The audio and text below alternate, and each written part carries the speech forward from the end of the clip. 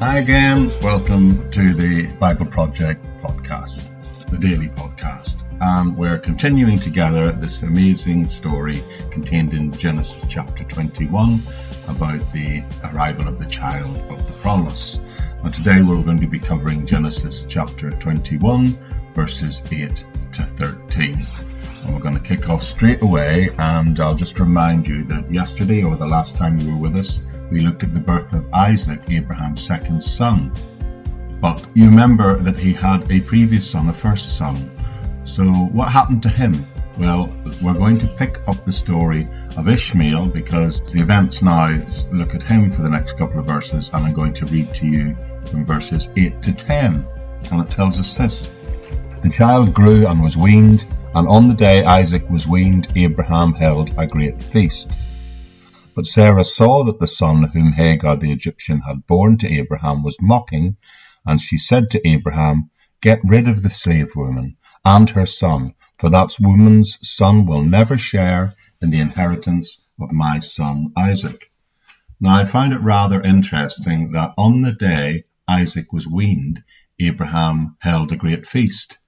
Now I did some background reading into this, and I read and found out that the custom at that time was to breastfeed a baby for up to 2.5 years, which seems a long time by today's standard.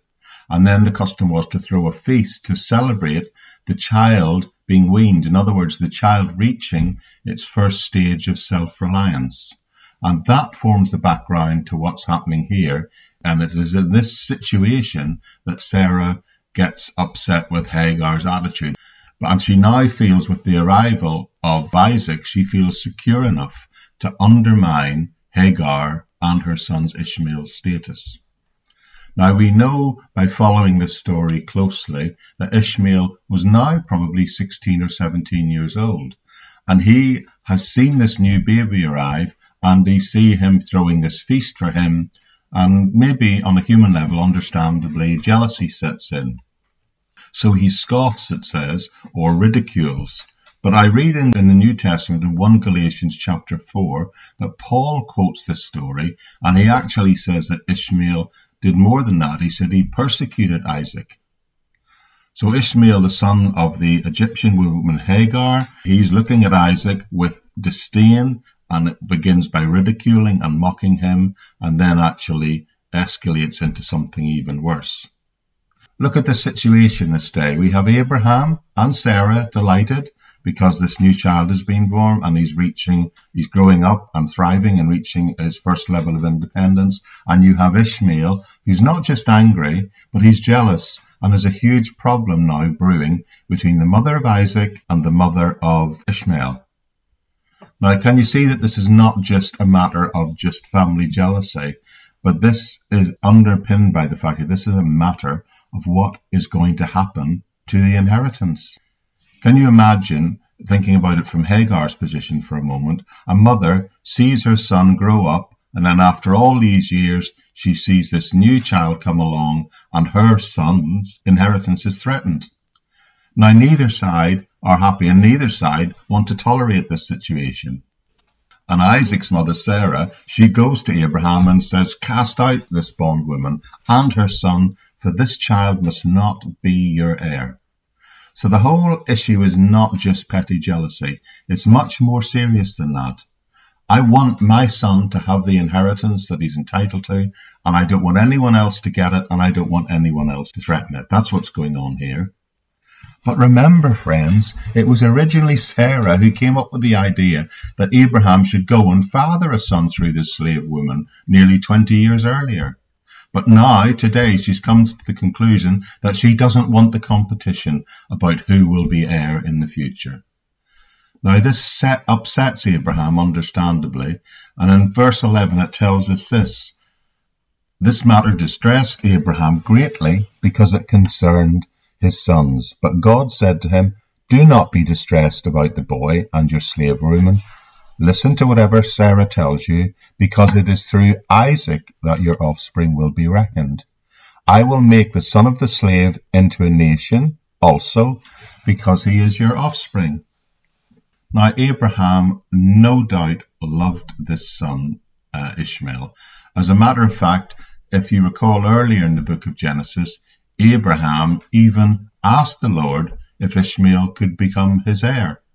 So he loved this firstborn son, Ishmael, through Hagar, and he no doubt, very likely, he didn't want to throw him out. But so he goes to the Lord and prays, or speaks with the Lord, and God says to him, listen to Sarah and do what she says. And he reminds Abraham of the promise he made with him, a promise that he would give him the land, that he was going to bless him, and out of him he would make a great nation that would bless the whole world. The whole world was going to be blessed through the descendants that he had with Sarah. God then reminds him that the additional child, Ishmael, wasn't even his idea in the first place. It was Sarah's. But it is now, of course, Sarah who wants to send him away. Now, God's response here, I don't think in any way is a plan to punish Hagar and Ishmael. I don't think that's quite what's going on at all. As a matter of fact, there's a good case for saying that it might be for the protection that he's doing this. And remember, he's not saying that she won't and Ishmael won't be the father of a great nation. It just won't be that nation through which the Messiah will come and the whole world will be blessed. But anyway, God, at the very least, promises Abraham that he's going to provide for Hagar and Ishmael. Well, I think we'll just pause there for a moment and we'll leave it at that point for today. And we'll pick up this fascinating story in the next episode. Now, I'd like to remind you that there's always a transcript of what I've said in any of these talks, and it's available in the episode notes of any audio version of the podcast, which is hosted on the Buzzsprout website. And there's a link to that site contained with, if you're watching this in the video, within the notes of any video version of the podcast, whether that be via Facebook or directly on YouTube.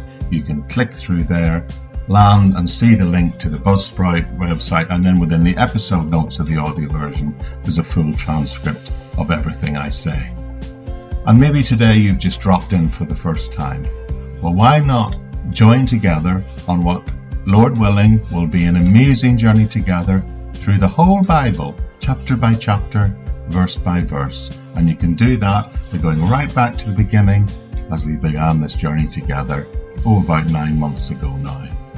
And there's also ways in which you can support this ministry if you want to. However, that's it for today. I look forward to being back with you again very soon on the Daily Bible Project podcast. Bye for now, friends.